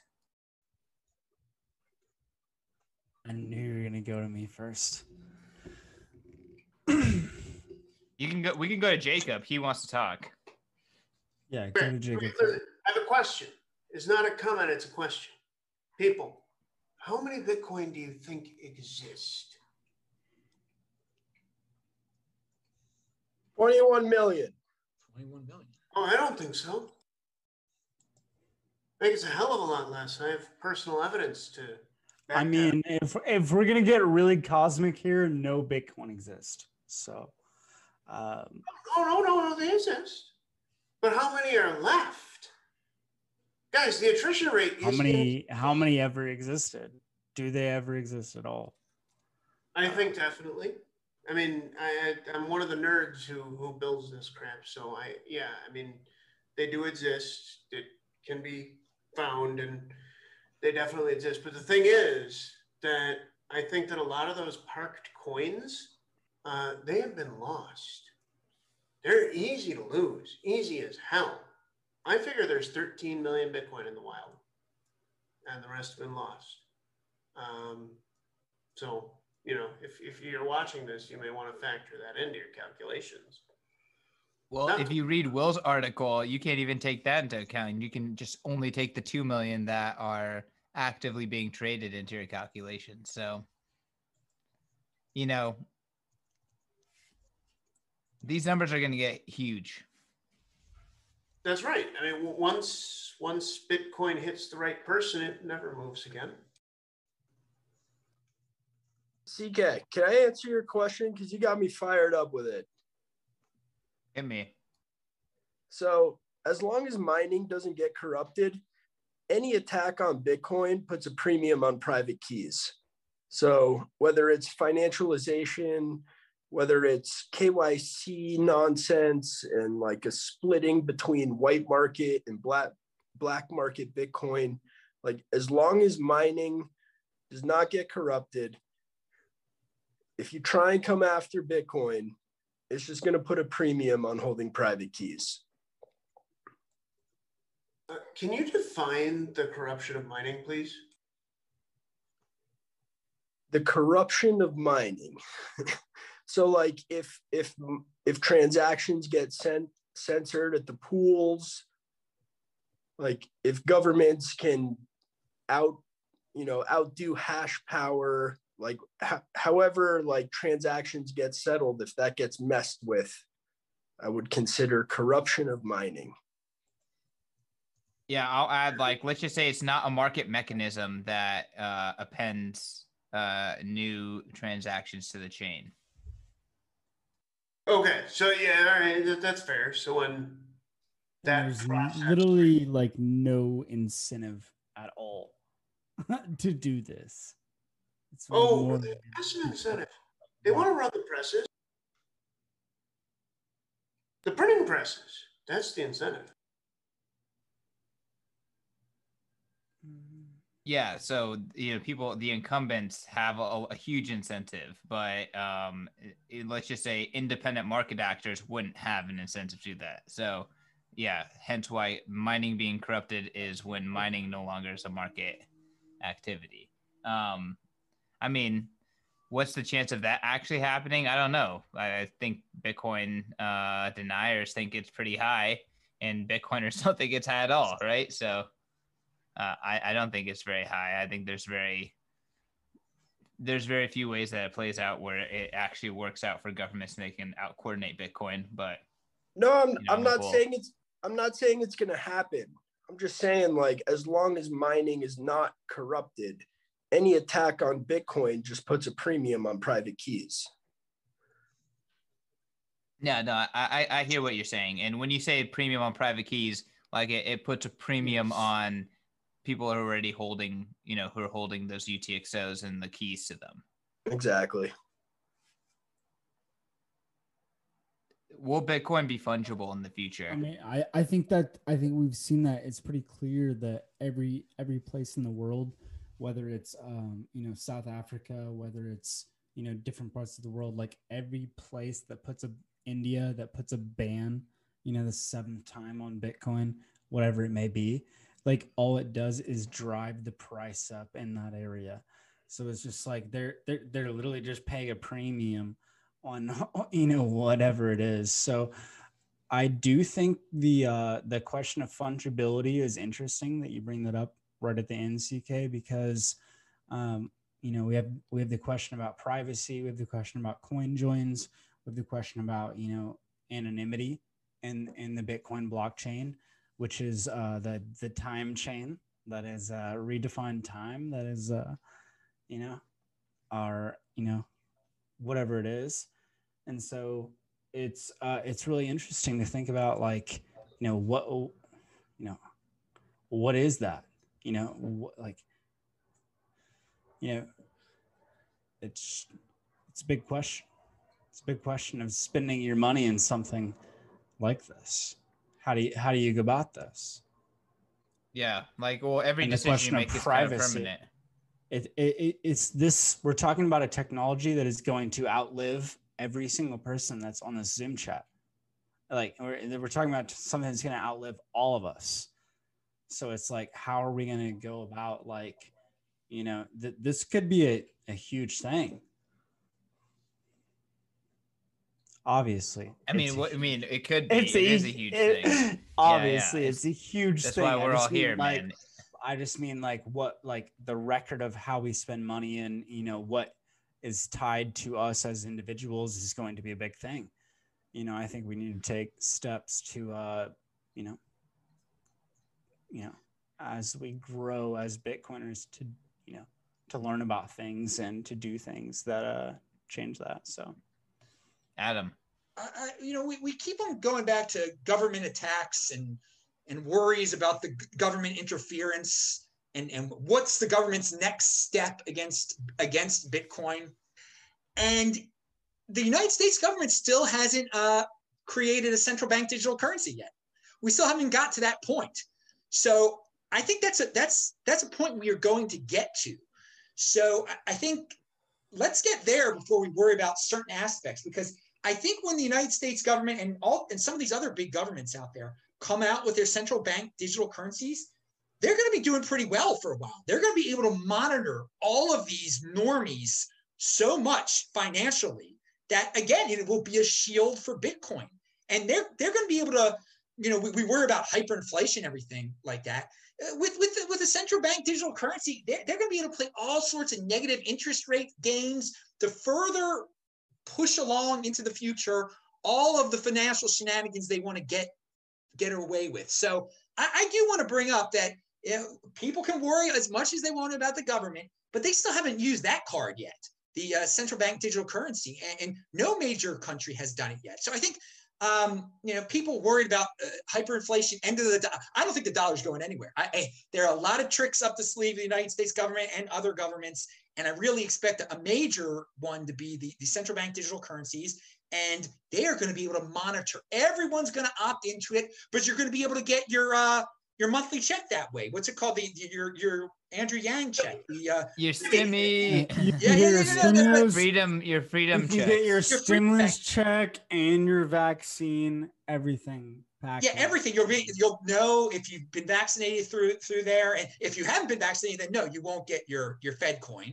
But we don't care about it. We've got Bitcoin still, and there'll be all sorts of trolls out there saying that clearly Fed coin is better than Bitcoin, and they can scream it to the rooftop. Bitcoin will still increase faster, go away from Fed coin, but all the normies will be very happy because they're going to get their monthly check in it. But, yeah. I'm sending it to Joe. Joe. I think that the first thing, I think that you're right, Adam. It's definitely terrifying to think about that reality. But back to like CK's original question about fungibility, I think that today we saw the government auction off some seized Bitcoin. So it goes back to show me that when you think about fungibility and the government is actually auctioning off Bitcoin, I think it makes us Bitcoin more legitimate and out of their control than ever. And my theory is that we're going to see the U.S. government, as more Bitcoiners infiltrate the ranks of federal government, we're going to see more sympathetic positions by the state, and it will probably be worse before it gets better. But I am a eternal optimist, and I think that this is the way. And I think that we're going to have Bitcoiners in all ranks of government, and it will be fungible. And I am betting on Bitcoiners, if it's not fungible, to fix this fucking problem. And I think that we've already talked about some of those things through mixing and some of the KYC best practices. But my bet is on Bitcoiners infiltrating the state, because fuck them, and also fixing the problem through various technological methods. So fungibility, yeah.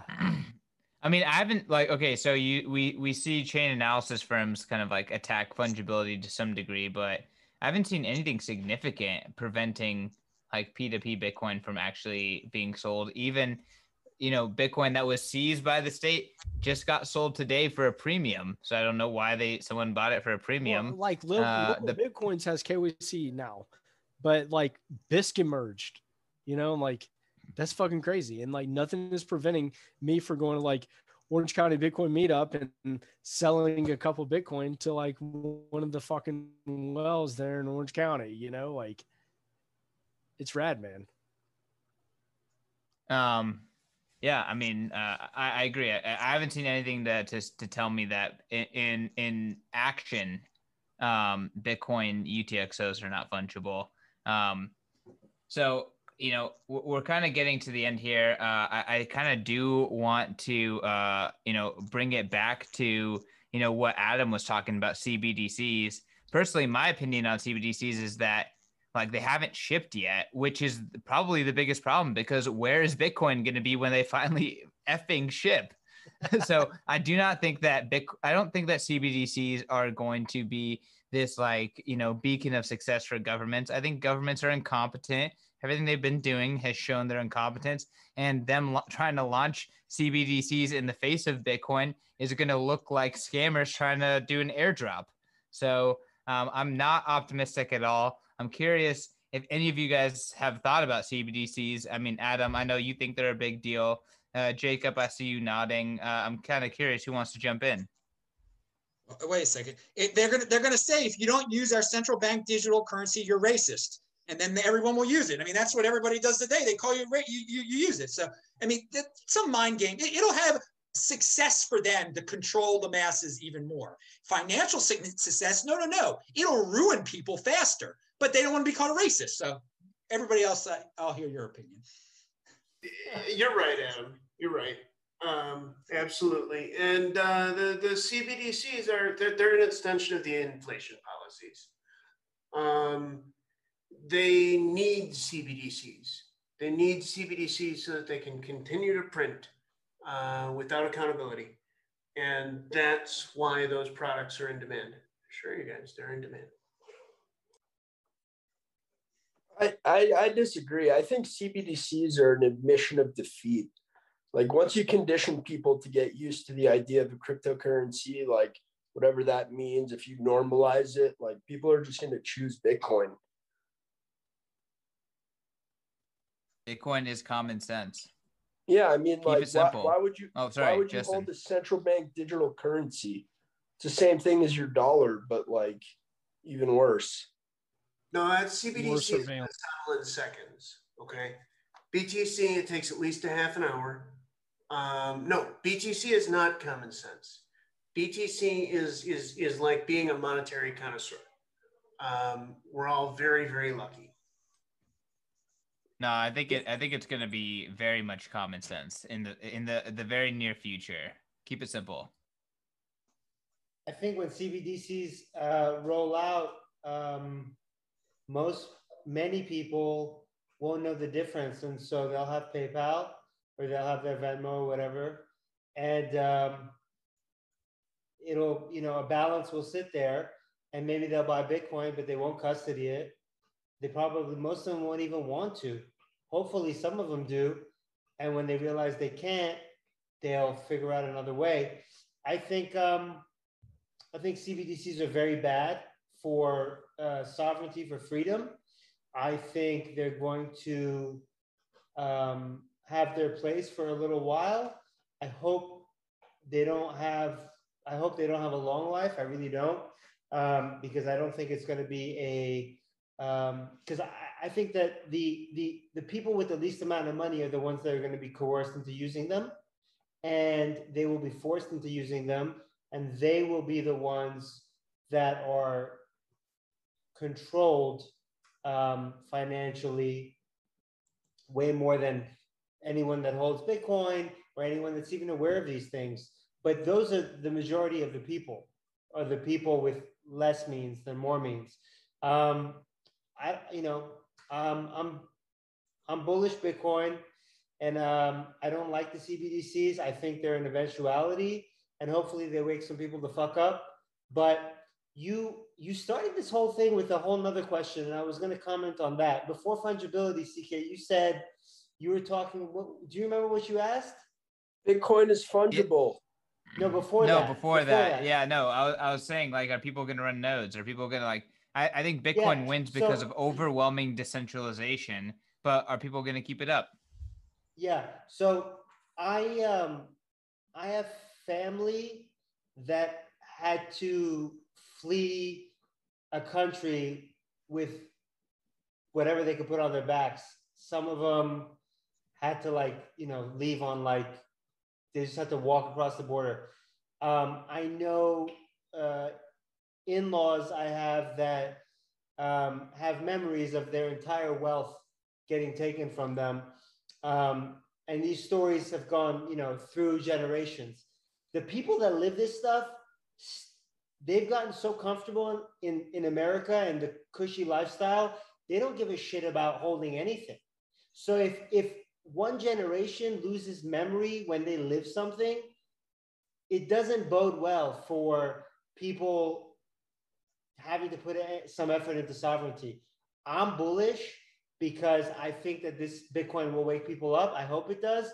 But people that have lived some really shitty situations where everything's taken from them, like they've lived getting their money and their wealth taken from them, they still don't care. So I hope that people wake up. I hope that everything that everyone here is doing to help people wake up, is successful, because it's important and it needs to happen. More people need to wake up. I tend to believe in humanity, and I hope that Bitcoin is a forcing function to get people out of the fiat mindset. Like, give people a chance, because they do currently live in the fiat world and operate on the fiat mindset. So maybe they could act differently in a Bitcoin world. Guys, this has been a great chat. We're going on 2 hours now, and I think it's time to wrap it up, to go for a last word.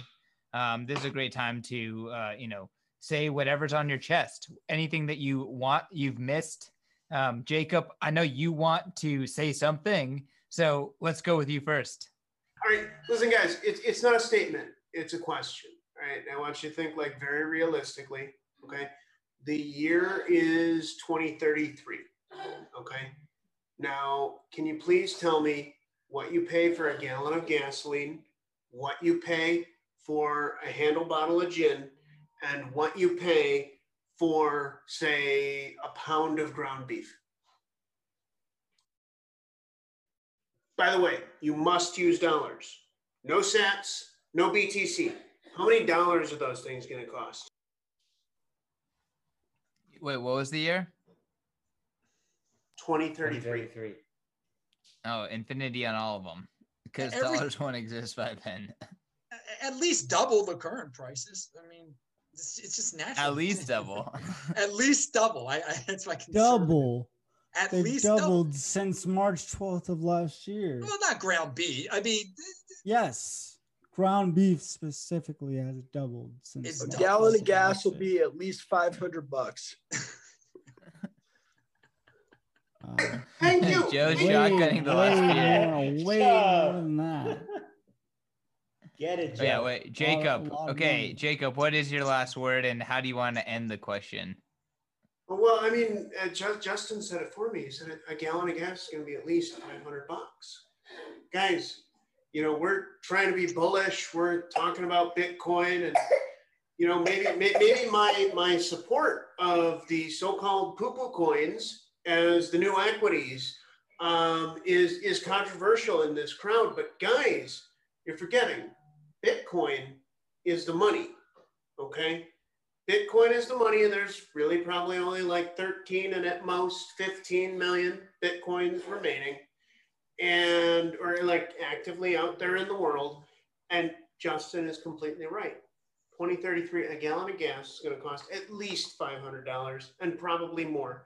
Look at the money supplies. Look at the fact that the government has stopped publishing the money supplies. Your dollar investments, unless you are a retiring boomer or a retired boomer, are completely screwed. Buy BTC as your money, that you need to be durable. Okay? Stocks are relatively safe.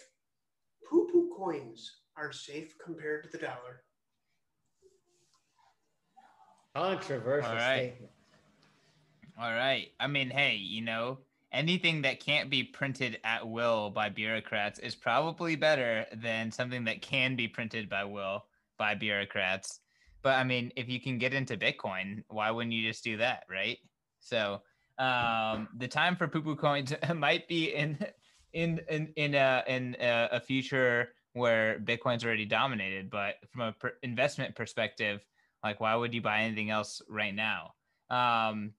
Jacob, appreciate you on the show. Appreciate you, you know, bringing a counter perspective to the show. So, you know, the most important thing and what makes everyone a Bitcoiner is knowing that Bitcoin is money, and, you know, its meteoric rise is probably inevitable.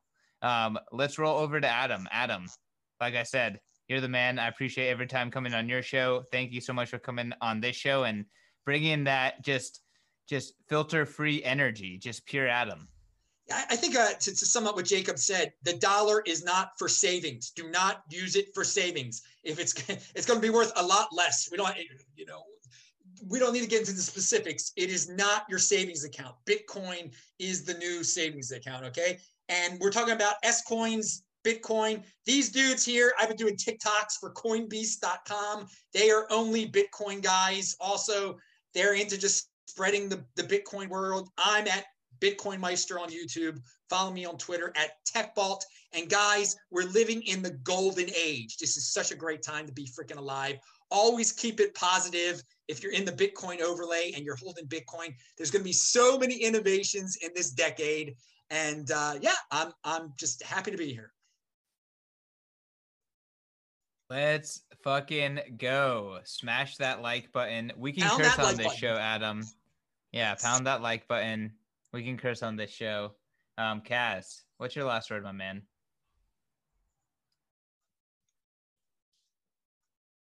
You know, buy Bitcoin. That's about it. Just get in, get off zero. Where can people find you? Go to Twitter. I'm BTC Byco. Find me or not, doesn't really matter. I don't care. I more importantly care that you buy Bitcoin. So go to Swan Bitcoin or go anywhere and please fucking buy Bitcoin. That's more importantly. Anywhere that lets you get the Bitcoin. Literally, if you can just buy Bitcoin, it's more important than anything. That's literally the reason I do it. So it's the reason I'm here talking to you guys right now. The reason I have a podcast. The reason I work and do what I do, just so normal people can just get off zero and go buy Bitcoin. So just do it, right? Saint Kaz, thank you for what you do, sir. Justin. Thank you. Yo, we need to hear more from you at Bitcoin Magazine. I think we need to get some Justin knowledge on the .com. So hit us up after. But what is your last word, sir? Happy to do it, man. First of all, I never got to answer your fungibility question. Bitcoin's already fungible. It's just not fungible when you're coming back into the fiat system. So stay away from the fiat system. Buy yourself some Bitcoin. Learn about Bitcoin. Slow and steady wins the race. We're all trying to get to the finish line with as much Bitcoin as we can possibly have. However you can do that, make it happen. CK, I'm going to buy my ticket to Bitcoin 2021 right now. And we'll see you on the other side. On the code Satoshi, my man. Save that 10%. Keep it simple. If anyone wants some free Bitcoin, the open dime I put in San Antonio, Texas has still not been sweeped. So go watch my video. Go get some free Bitcoin. It's gone up, 40x since I did that. So I don't know how much is on there, but a decent amount. KeepItSimpleBitcoin.com. I make tutorials to help you interact with Bitcoin. Hit me up if you have a request. I just want to help people, interact with Bitcoin, sovereign, private, safely, and hold your own keys. That's, just respect Bitcoin, respect yourself. That's it. Thanks for having me. Let's fucking go. Keep it simple. Please come anytime. Big fan of your work. And if you want to learn anything about Bitcoin, odds are Keep It Simple has made a guide already. And that's probably the best place to go. So check it out. Joe, close us out, my man. Okay, everyone, thank you for joining. It's been a hell of a night. I didn't agree with everybody, and that's okay. But I think that we agreed on a lot of things too, which is also awesome. I think the message here is, take your sovereignty seriously. Buy Bitcoin, hodl your own Bitcoin, and, it's a journey. So anyway, with that being said, guys, enjoy yourself. Gals, enjoy yourself. And hodl on, and let's go to 200K by Bitcoin 2021. 200K by conference day. Let's stay hovering. Let's do Peace. it. December 31st, 2021.